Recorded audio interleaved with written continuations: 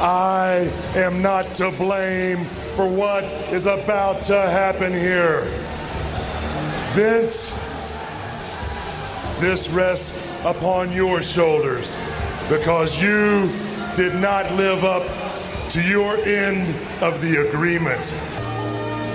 And take the Lord of Darkness as your master and your spouse.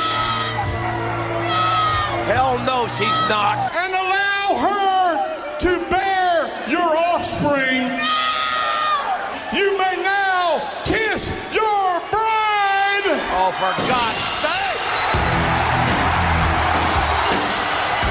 God, here it comes. Stone Cold. Stone Cold. Stone Cold and The Undertaker going toe to toe. Midian from behind. Austin fighting for all he's got. The ceremony is over. The ceremony's over. Good God! Wham! Oh my! Austin with a steel chair. He didn't do it for the love of Vince McMahon. Down goes Viscera. He just did it because it was right. God, if your life had a face, I would punch it. Yeah. Wait, what? Let me ask you something. Why would always you make the point of saying someone's not a genius? Do you think I'm especially not a genius? Veronica, why are you pulling my dick?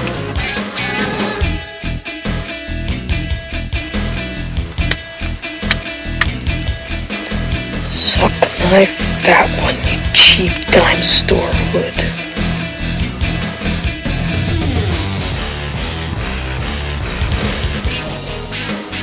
Andy! You Goonie!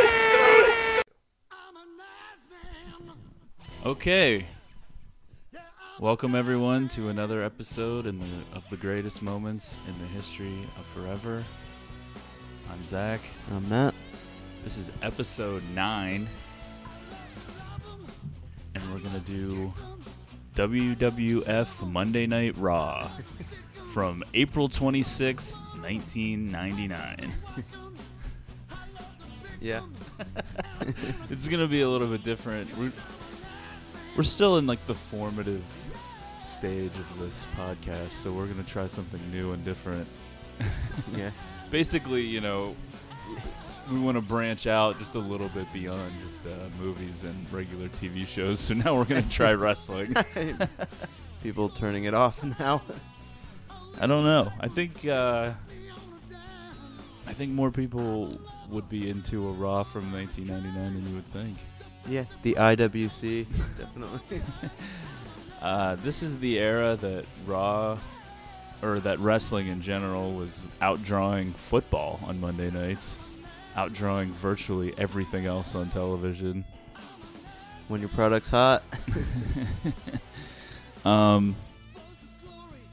Okay, so we picked this one basically, you know, for the last segment, which is great. And I've seen and I've watched several times over the course of my life. But we'll get to that. This is the heyday of pro wrestling in America, the late 90s. Oh, yeah. Seems like everyone in school was talking about wrestling, even like popular girls, I remember. Oh, yeah. I mean, it was strange. Being like kind of a loser, Yeah. being kind of a loser nerd who like watched wrestling, you know, since I was a little kid, starting in like that 89, 90 era, and you know, going all the way up through this era. Although both of us, I think, said that we jumped out of wrestling not that long after April of 99. Yeah, I was on my way out shortly after this. Although, which I guess I only really started watching it regularly in, I guess, 98, 97. When was that Austin Michaels WrestleMania match? I think that was early 98. Yeah, so I watched a little bit in like 97, but I wasn't like a regular viewer until 98. Yeah, and there was no reason really why I stopped watching it that I can remember. It just kind of was one of those things, you know. The storylines got stale. Well, I do think like Steve Austin was out for a while, and this was before I was, savvy to the internet. So I didn't in those days when someone disappeared, you kind of didn't know if they were ever coming back or when they were coming back. They didn't really tell you very much. Yeah. And Did they address it? Like, I don't know. I mean, there was the one where he got hit by the car. I don't know if that was that time. It might have been. Because that did used to, like, annoy me when a character would be, injured in real life and would just be gone. But I like when they do some bogus thing on screen to make it seem somewhat explained that he's gone. And I want to be clear. I mean, I don't think that him not being on the show was the only reason I stopped. It just kind of got busy. Yeah. Doing other stuff. It kind of just faded out. I don't know if it was like I don't even remember if it was like gradual. Like I missed an episode, then I'd watch it, then maybe I missed another two, and then I'd watch it. Yeah. Or I just stopped abruptly. I really don't remember. I have no recollection of that. Well, and plus just being like so inundated with wrestling programs for that amount of time, like having obviously the Monday Night Wars between WCW and WWF, but also just the fact that we talk about sometimes where it's like you had Raw and Nitro, then they launched SmackDown on Thursday nights. Well, WCW did Thunder first, right? Okay. As a regular show, yeah. And then there was Sunday Night Heat. It's just like at one point there was so much wrestling on. Yeah, I mean it was definitely. I do think the overexposure was definitely played a part in losing interest. But anyway, we're gonna talk about one specific episode that we liked, which in a lot of ways. I mean, you could probably say this about any episode from like 98 or 99, but the episode itself kind of encompasses a lot of what was great about that era. What was bad. Yeah, and what also, led to, I think, a burnout in the culture. I think, at this point, 16 years later, wrestling is significantly less watched. Certain aspects of it probably are bigger than ever, but as far as like loyal viewership, Monday nights way down. Mm-hmm. And you'll have people argue as to what some of the circumstances beyond their control might be. Way more options, Hulu, YouTube, people like stuff like that, but quality of the program. Well, that would be something that would be their control. Yeah. Oh, yeah. All right, so let's just jump into it. This is the night after the Backlash 1999 pay-per-view, in which Steve Austin retains the WWF Championship against The Rock. Some of you may know him from his movie work, including The Tooth Fairy, later Fast and the Furious movies, G.I. Joe. So we see some highlights from that, and the show ends with a cliffhanger as the daughter of the owner of the WWF, Stephanie McMahon, is kidnapped by The Undertaker. She gets into the back of a limousine thinking it's just the regular limousine to leave the arena. She's by herself. The partition is lowered, and we see that The Undertaker is driving, and he utters the phrase, "Where to, Stephanie?" And the pay-per-view goes off the air. Believable scene. And, yeah, I mean, that kind of theatrics is what, makes wrestling fun. I mean, we would not be the first people to point out, like if this was real life, why wouldn't you call the police? Well, they address it. Don't worry. So the show itself opens with Vince McMahon, the owner, Stephanie's father, and his two corporate stooges, Pat Patterson and Gerald Briscoe, arriving at the Legends. I don't think we really get much there. We kind of it's just No, we established that they've yeah. arrived, and then we head into the intro, Right. the music and the whatnot to start the show. And their like backstage presence is a recurring thing throughout the Oh episode. yeah, we'll get into that. Lots and lots of backstage stuff. Tons of it. If you were comparing it to an episode of Raw from 2015, that would be one thing that would definitely jump out. There's very little backstage stuff. And like, you might be wondering, we both said that we stopped watching wrestling. Well, guess what? Back in. Unfortunately, back in.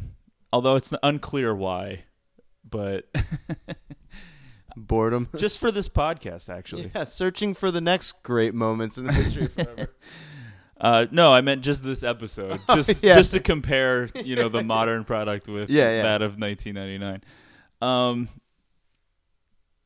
One thing that jumps out, they pan across this crowd in Hartford. Just a million signs. Lots of great signs. People really into it, man. A ton of pyro exploding to start the show. Just a huge bombastic production. Yeah, it's quite the array of signs, too. I mean, you have your clever, funny signs like X-Pac equals piss break or whatever, but then it's like a lot of signs are just like Travis with an arrow pointing down to the person. Oh, yeah, they want to let the people at home know where they're at. Really putting themselves over. And then it's like a lot like Sable 420 and stuff like that. It's just like or like Sable 469. Yeah. The Rock's music then hits. Crowd excitedly pops, which is confusing because apparently he was a heel at the time. Right. But which we were pretty pointing popular. out that this was kind of like his transition. Right, and we'll get to that. We get Jim Ross and James E. Cornette on the commentary. My favorite commentary team. It's unexplained really where Jerry the King Lawler is, the usual partner of Jim Ross, but because from the clips from the pay-per-view, he was one of the voices, so he was there the previous night, but now gone.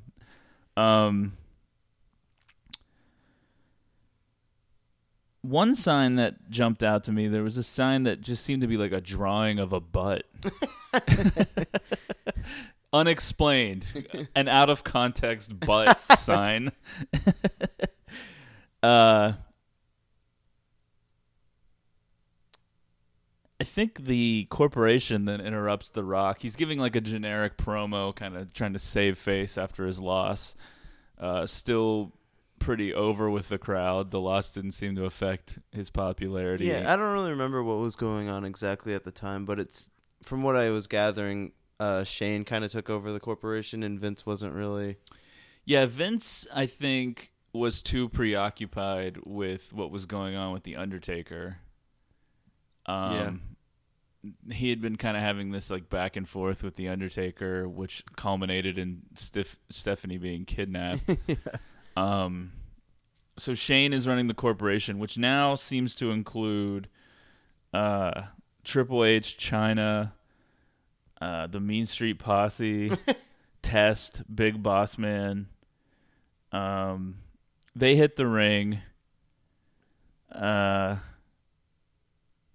And now we're going to have Rock's full transition over to being a good guy as the corporation fires him. I thought it was funny that like when the corporation goes to attack him, he punches Triple H, but then punches Chyna, a woman, and that is like... That moment seems to seal his fate as a good guy. But, that is the babyface turn. By the way, the commentator's leaping to his defense. She wants to act like a man. She's going to get treated like a man. It's just like... Which is a fair point. Not something that would probably fly in today's audiences. No. So we have a couple of matches teased for later in the night. The Rock versus Shane McMahon. gets determined after that interaction. For those of you not familiar, Shane is Vince's son and Stephanie's brother. Triple H versus Billy Gunn, former Degeneration X stablemates. Yeah. Now turned enemy since Triple H has joined the corporation. Now a corporate stooge. And Mankind and the Big Show versus Test and Big Boss Man. Not really not really one that jumps out at you. But one thing is, like, the corporation is just like involved in every segment seemingly for a big portion of this show. Well, it seems like every segment is people who were recently in or like kicked out of the corporation. Yeah, and the lineup of the corporation will continue to shuffle throughout the night even. Yeah. Yeah, that's like one of the things, again, contrasting with today's product. It's like the amount of character changes. I mean, we were seeing a ton just in one night. I mean, seemingly, we've gone like a whole year of watching again, and it almost never happens now. Yeah, that's true. So we go to another backstage segment with Vince and his stooges. Pat Patterson suggests calling the cops. Yeah. It's kind of like that scene in Fargo. Yeah, where Vince is like, we're going to do it his way. Yeah. No cops. He was very clear about that. So we're establishing, in this kayfabe universe that we have to just play along with the characters. We're not bringing in outside real-life forces like the police or anything like that. Which I did point out while we were watching it. I mean, a lot can be said about like Vince's over-the-top, crazy, antic, like, you're fired, like all that stuff. But I was saying last night, it's like, when you sit him next to those other two idiots, and it's like, he really is like a decent actor. Like, no, Vince, Shane, and Stephanie are all great at the art of pro wrestling. Right. And not necessarily having matches, although they are actually all pretty good at having matches. Yeah. But, I mean, like, the performance art of professional wrestling, they completely excel. They're all great characters. Stephanie at this point is only like 19. But like Vince is really selling like the, worried, like anxious, like it's playing like pretty well. And then you have these other two guys just being like, oh, what are we gonna do? Up all night. It's like, just saying like random things. Then we get a commercial for the encore presentation of last night's Backlash pay-per-view, and then immediately another backstage segment with Vince and the Stooges, this time Jerry Briscoe just delivering horrific just terrible lines. I don't even know how to explain it. Then we get the corporation backstage with Shane psyching up for his big match. So I mean, in the first 15 minutes of the show being on the air, we've had 3 or 4 backstage segments and one talking segment. We finally jump in to our first match, which is the Brood versus the tag team champions X-Pac and Kane. It's a non-title match. One thing that I noticed here, and that I would continue to notice throughout the show, is that the crowd stands in anticipation for everyone that comes out. Yeah. Now, obviously, each wrestler is over to different degrees. It's not like everyone gets the same kind of response necessarily, but there's definitely interest and excitement anytime someone's music hits. There's an atmosphere in the audience that is missing, I think, from today's WWE, as it's now called. Which involves, the crowd sleeping for most of the show. So the Brood is like a vampire group. Really ahead of the times. Yeah. Really before the whole vampire craze of 2008 through 2010. Yeah, I think this was like maybe getting towards the end of their whole... I mean, we see an attempted, quote-unquote, bloodbath on Kane. I know they were doing that for a while where, the lights would go... At one point, I think the Brood was in the ministry. Well, they mentioned in this that they had broken out of it recently. And I know they were doing like that bloodbath stuff before they joined the ministry. Yeah, I mean, Edge, and to a lesser extent, Christian would go on to bigger and better things. Gangrel, unfortunately. Gangrel, the leader of the Brood. Just kind of, unfortunately, saddled with that vampire gimmick. Yeah, they decided we don't really see a vampire as our world heavyweight champion. Plus, I think anytime he was given an opportunity to speak on microphone, his voice really didn't match. I don't even remember. Yeah, it was kept pretty limited, but he sounded kind of like a southern doofus. And it really didn't go along with, like... Soon to a tag team with Jeff Jarrett. So, Kane and X-Pac get the win. Lights go out. Bloodbath for Kane. Lights come back on. Kane's confused. Chokeslams X-Pac. This, for some unknown reason, would be a storyline that would go throughout the episode.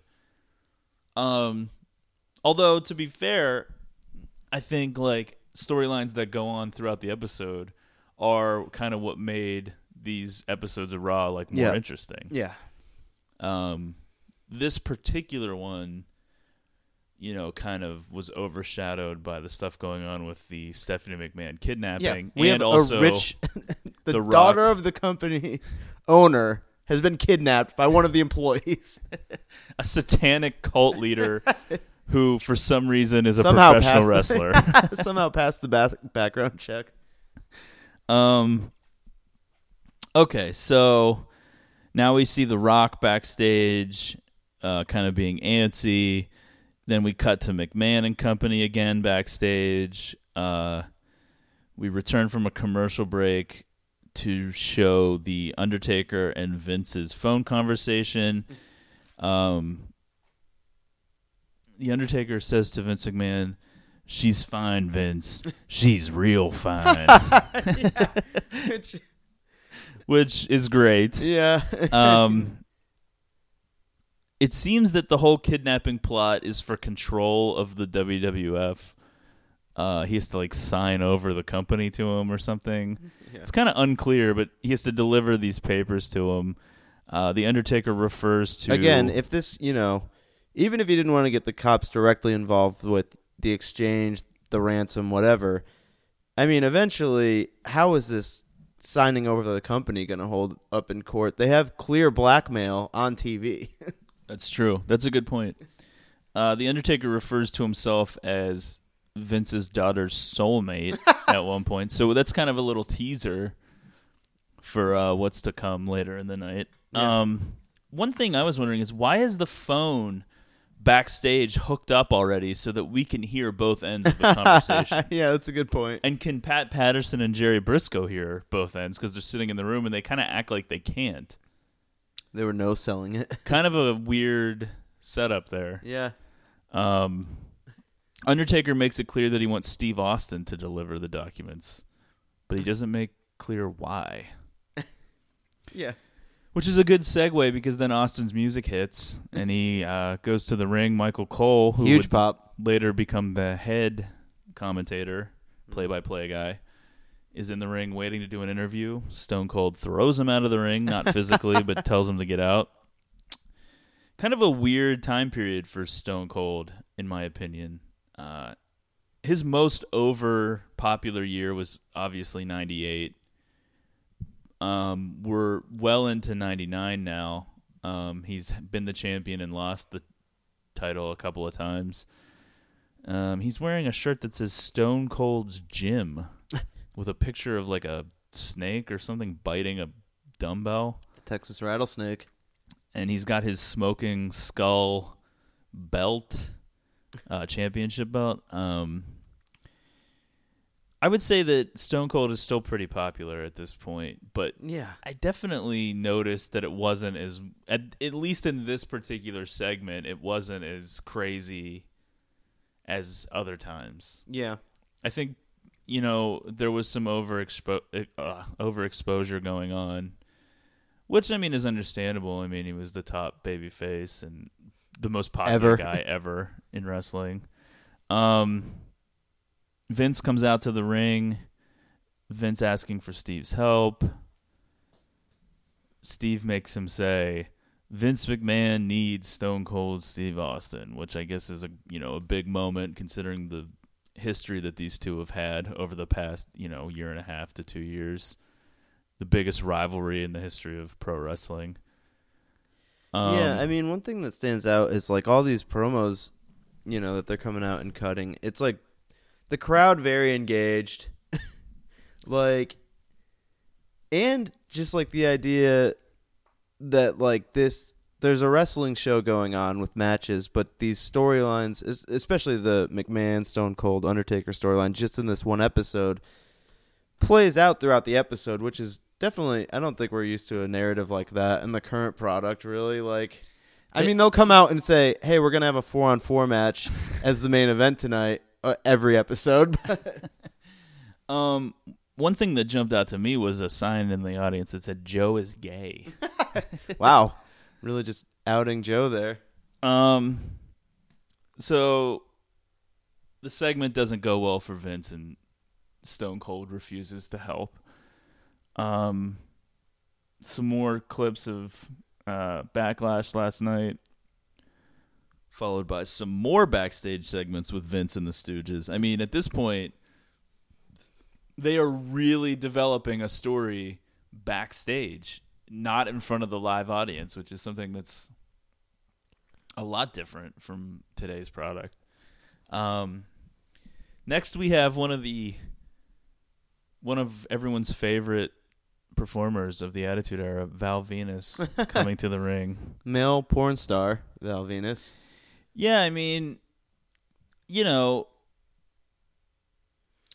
porn star by day, moonlighting by pro wrestler at night. I mean, both require you to be in, good physical shape. Yeah, I mean, his gimmick basically was that he had a big penis. The Big Valboski. Yeah, as it was called. He takes on D'Lo Brown. We get a clip of Sunday Night Heat with... It was kind of confusing what that clip even was. I mean, was Val Venus having a match against a woman? I don't even know. Well, that is one thing. Seemingly the matches don't really matter. No. It's like...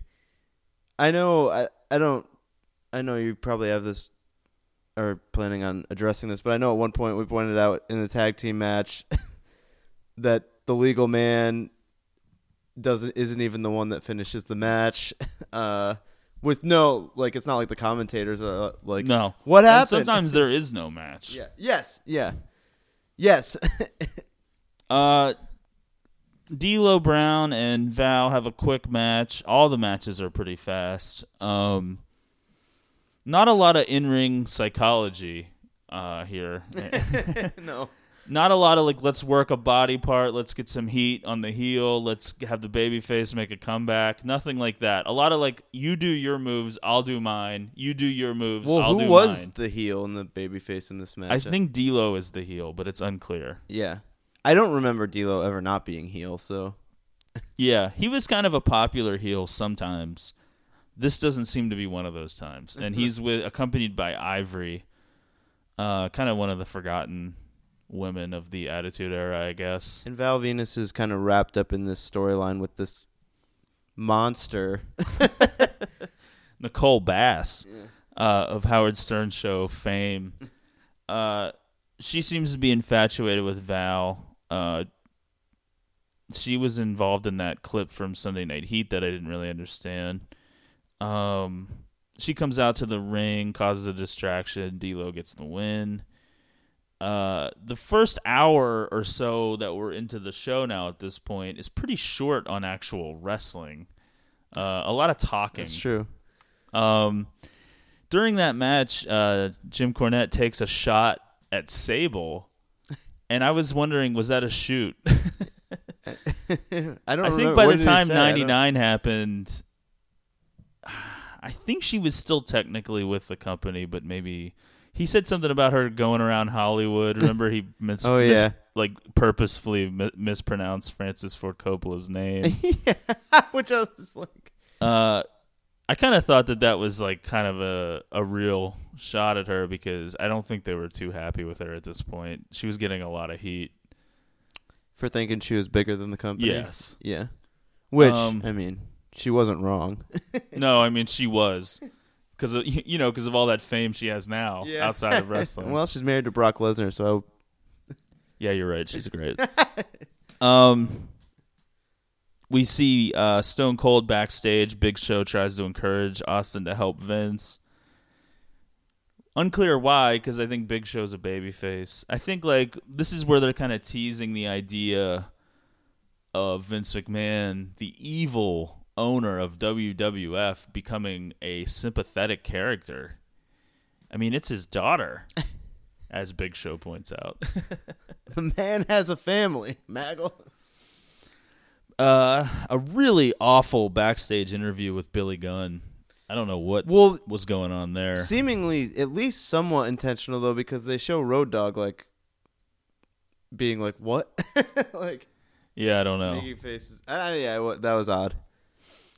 Triple H with Chyna hit the ring.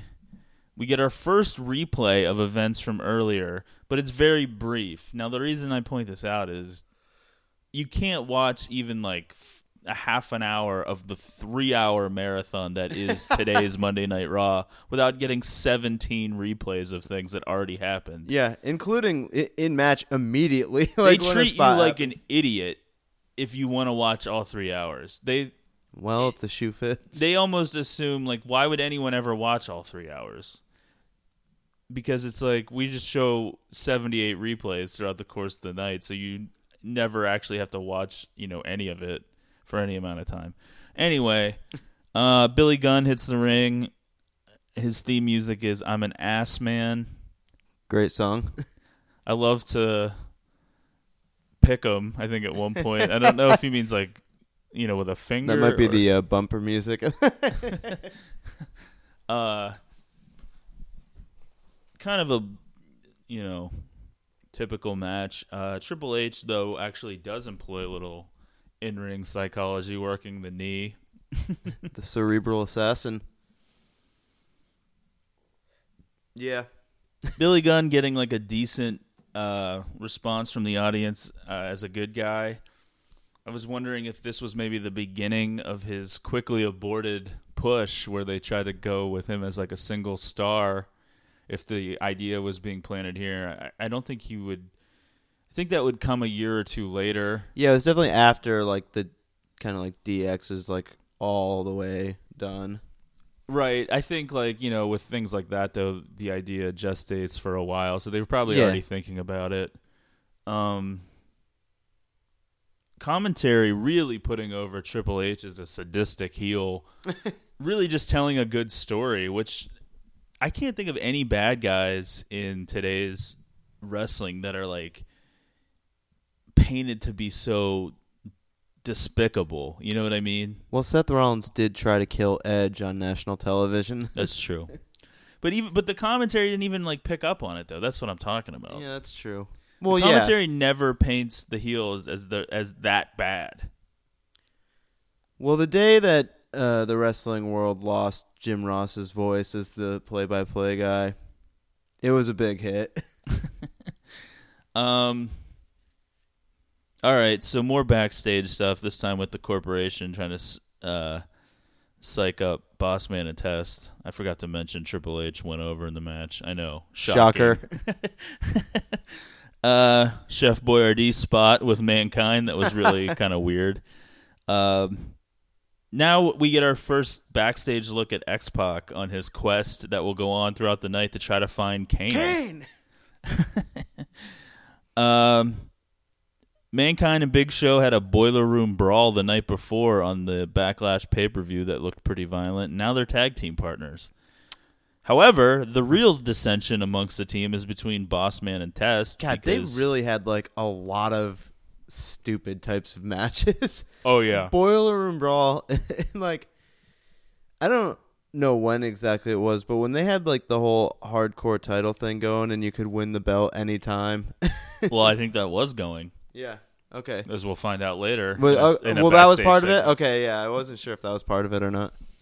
But yeah, that stuff. I don't know if it was the 24-hour title thing, but it was part of the story there. Casket matches Our Inferno favorite matches. paddle on a pole. Yeah, this episode kind of light on the sexuality.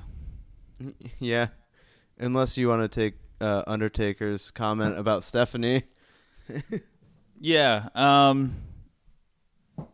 No, like, was there even... There was no women's match at all. No.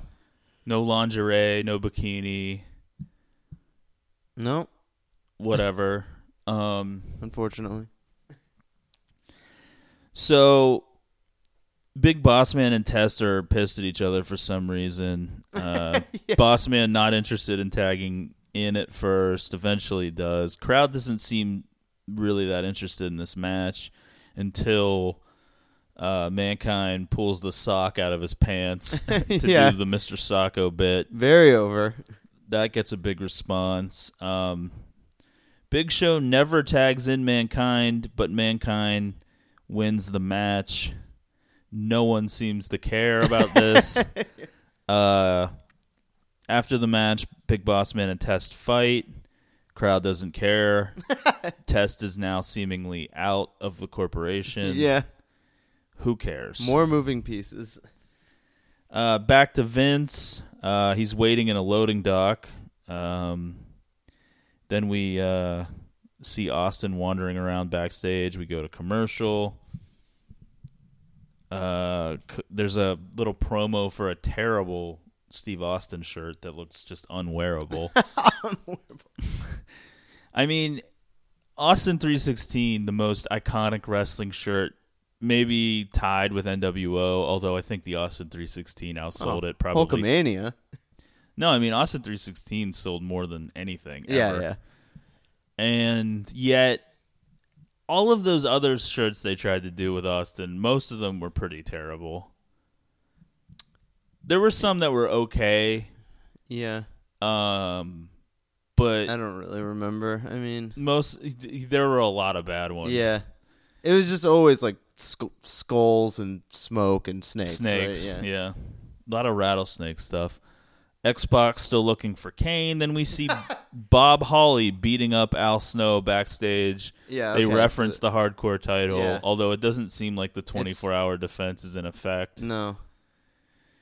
Bob Holly and Al Snow, two guys who, let's be honest, aren't great.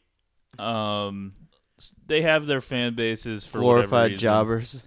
Yeah, pretty much. I mean, Al Snow's wearing the Job Squad shirt, I think, at the time. Yeah.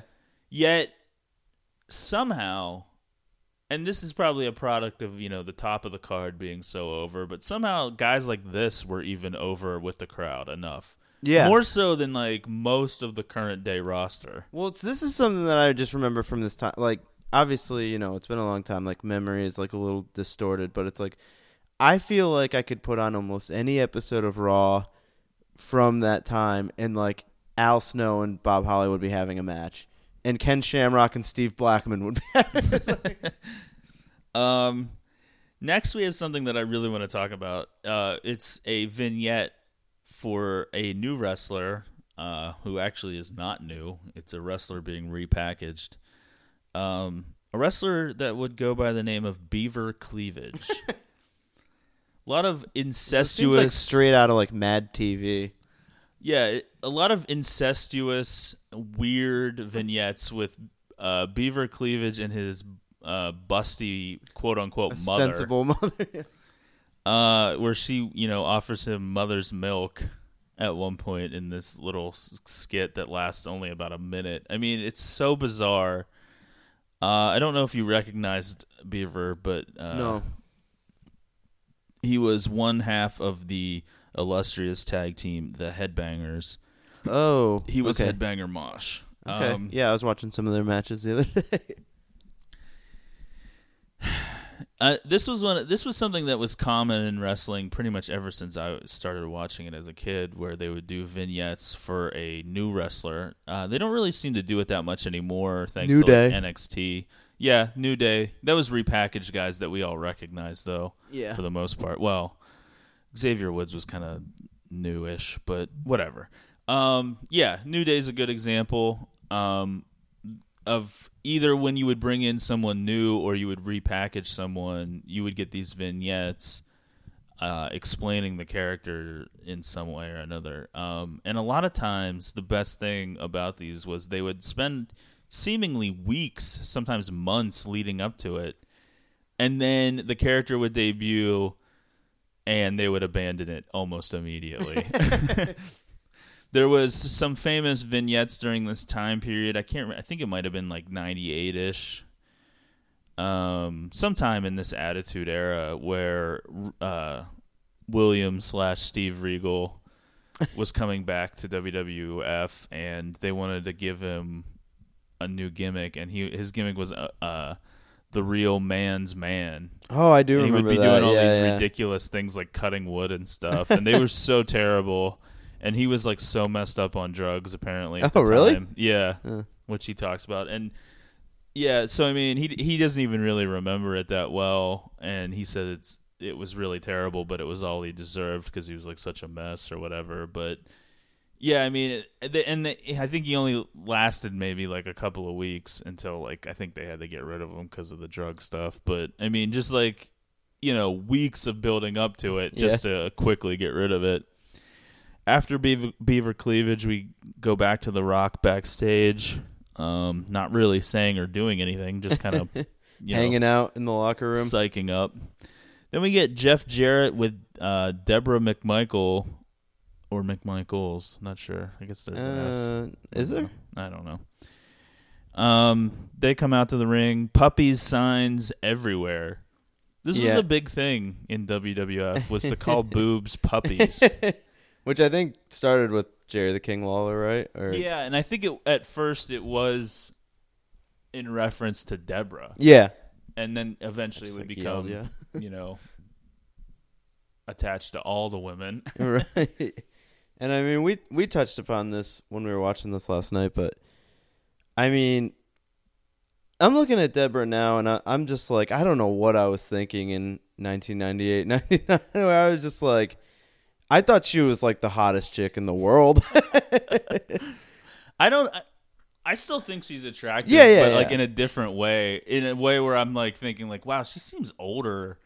A lot older. Like I think even back then I realized that she was older, but like it didn't matter because like she had big fake boobs and long legs. Yeah. But like wore like little tight skirts. Yeah.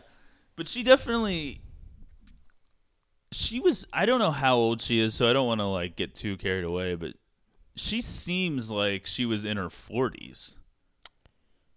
That could be that could be inaccurate. It could be the makeup that she was wearing, but she definitely seems older now, like looking back. Like, wow, she kind of just seems like a hot, like older lady. Yeah, like a hot secretary. And definitely not like something that, you know, Stone Cold would go on to marry. Oof, we don't need to get into that. So then the Godfather comes out, and shockingly, he is the current Intercontinental Champion.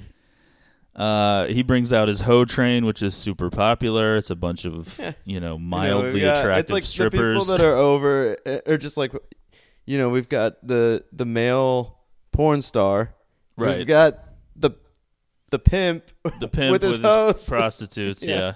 I mean, he cuts a pre-match promo, which is, you know, something that's kind of stands out. Not a lot of people do that today, and he might have been the only guy on the show in his position.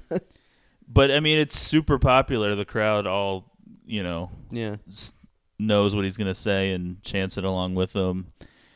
Godfather agrees to put the Intercontinental title on the line if Deborah will become one of his hoes if the Godfather manages to win. Crowd chants, "We want puppies." This idea of like kind of wrestlers just being able to trade their female valets as if they're, you know, possessions, a recurring theme in wrestling around this time period. As I was watching, you know, WCW and the NWO, and when Macho Man rejoins the NWO and they give him back Miss Elizabeth. Yeah, I mean, women were props, basically, in wrestling.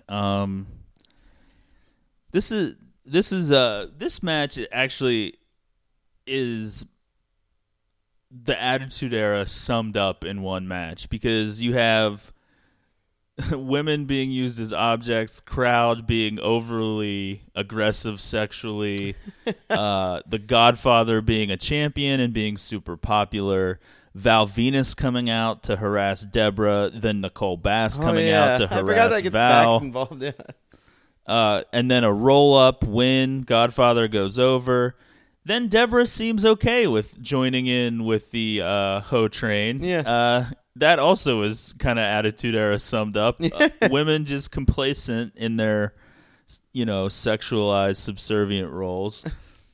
And then Owen Hart comes out, seemingly from the crowd, I guess, in street clothes to prevent Deborah from hoeing it up. Yeah, I said it last night. I remember him doing like a little gimmick where it's like, wasn't there a thing where it was like she was gonna actually like get nude or something, and he like came and covered her up real quick or something? Yeah, like this is a weird time period. The very next pay-per-view is Over the Edge 99, where Owen Hart falls from the rafters and dies. So we're in a kind of that weird period where if you're watching the Raws from this time and he's on it, like, you can't help but think about that. The reason that I bring that up, they wanted to do a gimmick or a storyline where he becomes romantically involved with Deborah, and it leads to a split between him and Jeff Jarrett. Owen didn't want to do that. He wanted to do the blue meanie. Not the blue meanie. Or whatever the it blue was. blazer. Yeah, the blue blazer. Well, no. He was a family man. He didn't really want his kids to see that on TV. And so Meanwhile, Vince has no problem making out with every... and even, pitching to make out with his own daughter at one point, which she thankfully turned down. But anyway, so Owen turns it down. So Creative comes back with, why don't you resurrect the Blue Blazer, a character you were, 10 years earlier. And, he kind of agrees to do that. His gimmick is kind of like the WWF is getting, too out of control, too sexual, too violent. He's going to kind of do like the Hulk Hogan of the 80s kind of spiel about vitamins and prayers and everything. This leads to them wanting him to do these ridiculous entrances to the ring where he would come down from the ceiling, kind of like Sting and WCW, except a lot of times they would do things where like the cord wouldn't be long enough and he would fall like the last few feet, and it would be like a goof. Oh, yeah. This, of course, would lead to the incident where he was going to have a match against the Godfather and, come down from the ceiling. Something went wrong, and he fell and died. And then, the stories that come out later is that he wasn't really comfortable with doing it, and the only reason he agreed to do it because he had just turned down the other thing, and he didn't want to be difficult. Who knows? I mean, some people obviously might be, suggesting too much there, saying like how much he didn't want to do it. I don't know. Who knows? But that kind of hangs over your head as you're watching this, and he's on the show. And then they even do, at one point, I think they even do a promo for Over the Edge in Kemper Arena in Kansas City. The whole thing, you're just like, ugh. Yeah, it's kind of a bummer. But yeah. All right. We were able to recover and get back into enjoying. So Vince still waiting backstage. Then we get another kind of vignette with PMS, Pretty Mean Sisters, which was Terry Runnels and Jacqueline, and they were with a guy that I believe his gimmick, his name would be Meat. I could be wrong. Yeah, they didn't really say. I think it was Sean Stasiak, but I think he would be known as Meat. I could be way off on that. No, I didn't even bother to research it because who cares? Yeah, they were just like that segment. I was just like checking. He was out. shirtless and the women were rubbing on him. It was kind of gross. So then we get Bradshaw versus Ken Shamrock. Farouk attacks Shamrock before he can get to the ring. The Acolytes, which are Farouk and Bradshaw, beat down Shamrock. Now Test appears. No match happens. Test and Shamrock fight off the Acolytes. Yeah, now, I think this ends up going like Test, Shamrock, like I think Big Show and like one other person form like a little stable for a while, which. Ugh. Yeah, it's the whatever it is. It's like 4 people. I think they carry 2x4s. I know what you're talking about, Test, but I don't know if that's this. Oh, okay. I was thinking it was because I think it leads up to the point where Test gets married to Stephanie McMahon. I think he was. Yeah, that does happen eventually, but I don't know if that's where this begins. You could be right, but I don't know. I don't know. All right. The corporation seems to be collapsing as Shamrock, The Rock, and Test are now all out. Yeah, and I mean Kane was in it not that long ago too. Then we get a promo for a special on network television called WWF SmackDown, which would later go on to be an actual show. Shane comes down to the ring wearing a the Croc jersey, which is, The Rock's thing with the Croc written over it. We get an earlier tonight replay for the second time of Shane choking The Rock during that opening segment. And now we have Shane versus The Rock, which is funny because they make the match super quick and The Rock is just dominating him. But later on, as you would think, Shane goes on to have actual real full-length matches with people that are actually pretty good. But at this point, I think Shane is still pretty new to in-ring action. Pretty green.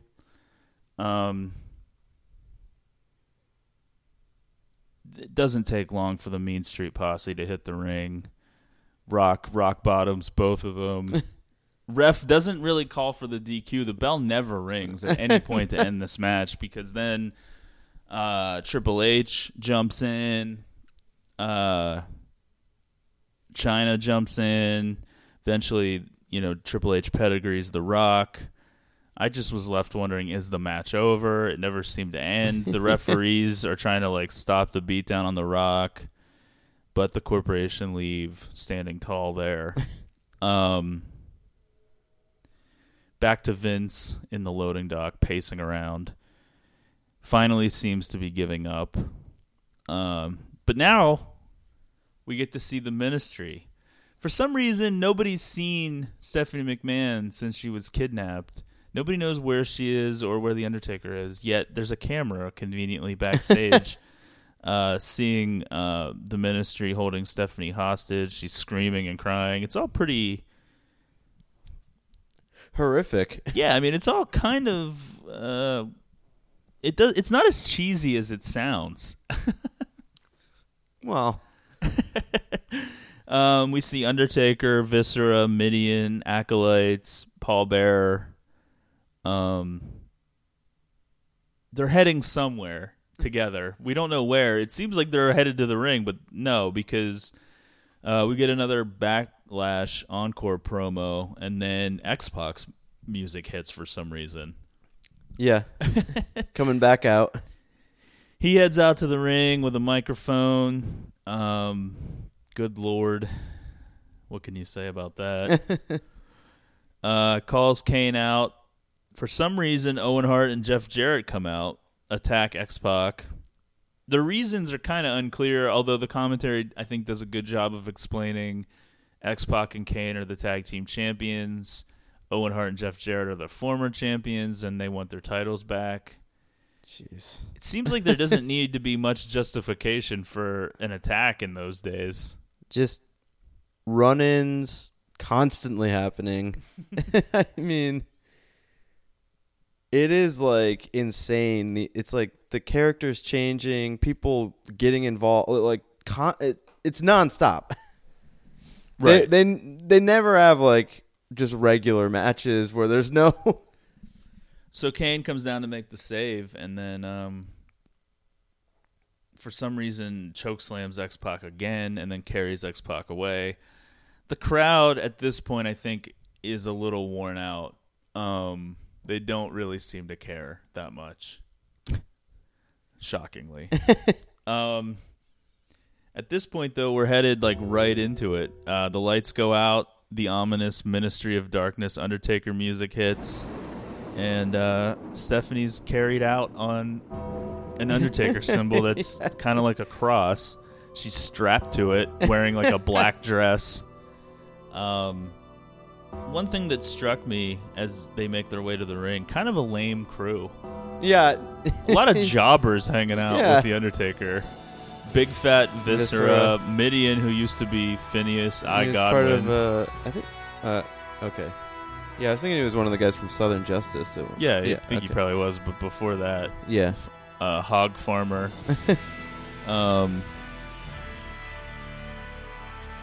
This is a pre-boob job, Stephanie. Yeah, but she still looks really good. The implication being, it's a surprise that she looks good pre-boob job. No, I actually prefer pre-boob job Stephanie.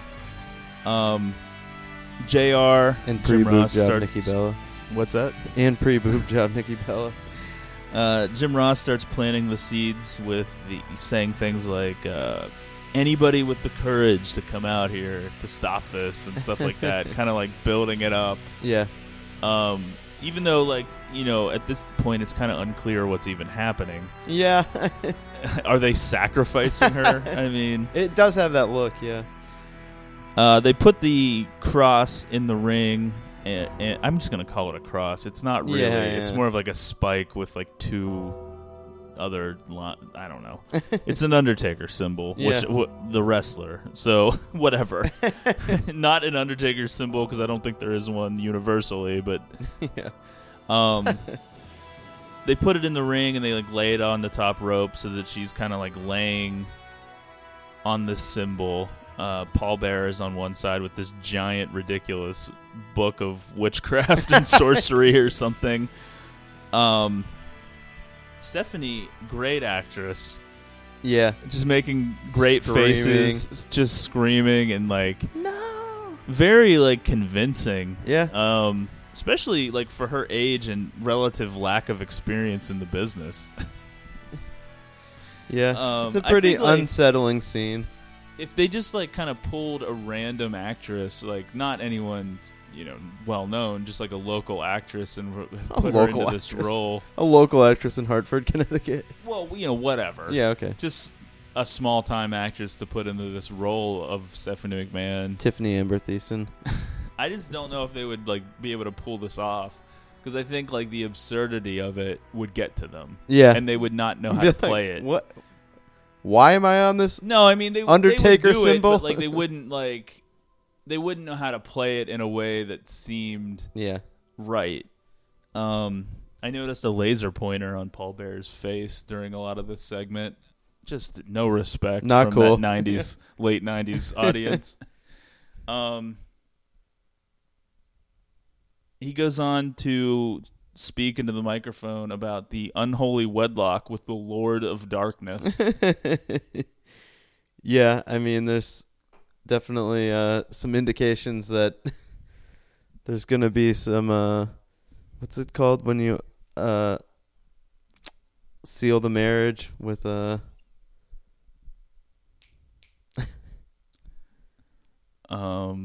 consummate? Yeah. They have to consummate the marriage. Right there in the ring. Yeah. Edge and Lita.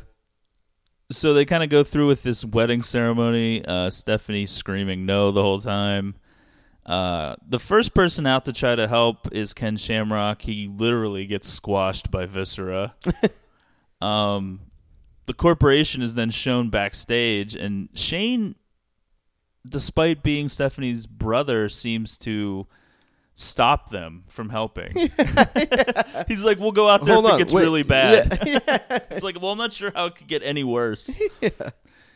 Big Show is next. He has some success. They keep him looking strong by beating down most of the people, and it takes The Undertaker using the bat that Shamrock had brought down and hitting Big Show to get him out of it. Yeah. Right as the ceremony is about to conclude, or it is pretty much over, where Paul Bear's like, you can kiss your bride, the glass shatters and Stone Cold emerges to a roar from the crowd who has just been anticipating this. Everyone knows where this is headed. Oh, yeah. And it's still amazing. Yeah. Jim Ross just yelling out, Stone Cold. Jim Cornette. He's not doing it for Vince McMahon. He's doing it because it's what's right. And then I noticed JR repeats that same line. Pretty much. Stone Cold stunners and chair shots to a lot of the lesser members of the ministry. It is like brutal going back and watch. I mean, obviously, like they had some crazy matches during this time period, but even just watching the chair shots is kind of, with all the concussion stuff and, I mean, a lot of certain wrestlers murdering their families, but a lot of people who don't know very much about wrestling and just know that it's, scripted. Yeah. They think it's fake, and so they think that means everything in it is predetermined. Fake. But a lot of this, the physical stuff that they do is pretty real. And there's really no way to fake a chair shot to the head. No. It is a real metal chair for anyone thinking that it isn't. Are the people swinging it as hard as they can? No. But they're still taking it to the head. Sometimes, a lot. And, in modern WWE, that's banned. They don't do it. Right. Which sometimes makes it look ridiculous when they're using chairs. But yeah, because it doesn't really make sense. But, yeah, I mean, they just don't do it but anymore. Better. Yeah. And there's just been too many concussion problems. The ministry scatters. The Undertaker retreats. Stone Cold unties Stephanie. Stephanie hugs Steve. Vince runs in with a happy reunion, hugging Stephanie. You can see Vince thanking Stone Cold. It's like a very warm moment. Yeah. Warm moment. Stone Cold kind of doesn't know what to do. He's playing it pretty well, living up to what Cornette and Ross were saying about not doing it for Vince, but doing it because it was the right thing. Stone Cold would often be feuding with The Undertaker during these years, off and on, pretty much nonstop. So they're always at odds. And then the episode ends. And, we're left to wonder what happens next. In 99, you're just thinking, like, man, I can't wait to watch next week. Another satisfying episode of Monday Night Raw. With the best part being, the eventual payoff to this ministry storyline. And you find out the higher power that they're answering to, who was pulling all the strings all along, Vince McMahon. Yes. So he's set up having his daughter kidnapped to somehow do it at Steve Austin. Yeah, I mean, that's like one of those LOL because wrestling moments where you're just kind of like, well, in the world of wrestling, that makes sense. Yeah. Maybe not in any other way, shape, or form, but, So, yeah, I don't know. I'm going to go ahead and just put a stamp on this episode. Are we ever going to do this again? I don't know. Probably not. If you hated this episode, then, whatever. We'll get back to the normal format next. This was more of just like, unlike where we kind of do a broad overview of like a movie or a TV show, this was more of a moment by moment breakdown of an episode of Monday Night Raw. Because, I mean, it'd be harder to do an overview, I think. There's just so much content. Yeah, I mean, so many things happen, and like, It's interesting to see some of just the way the show is structured, which is different from 2015 Monday Night Raw. So many backstage segments. Yeah, and just, good characters. Yeah, a little disappointing though that we didn't get a paddle on the pole match.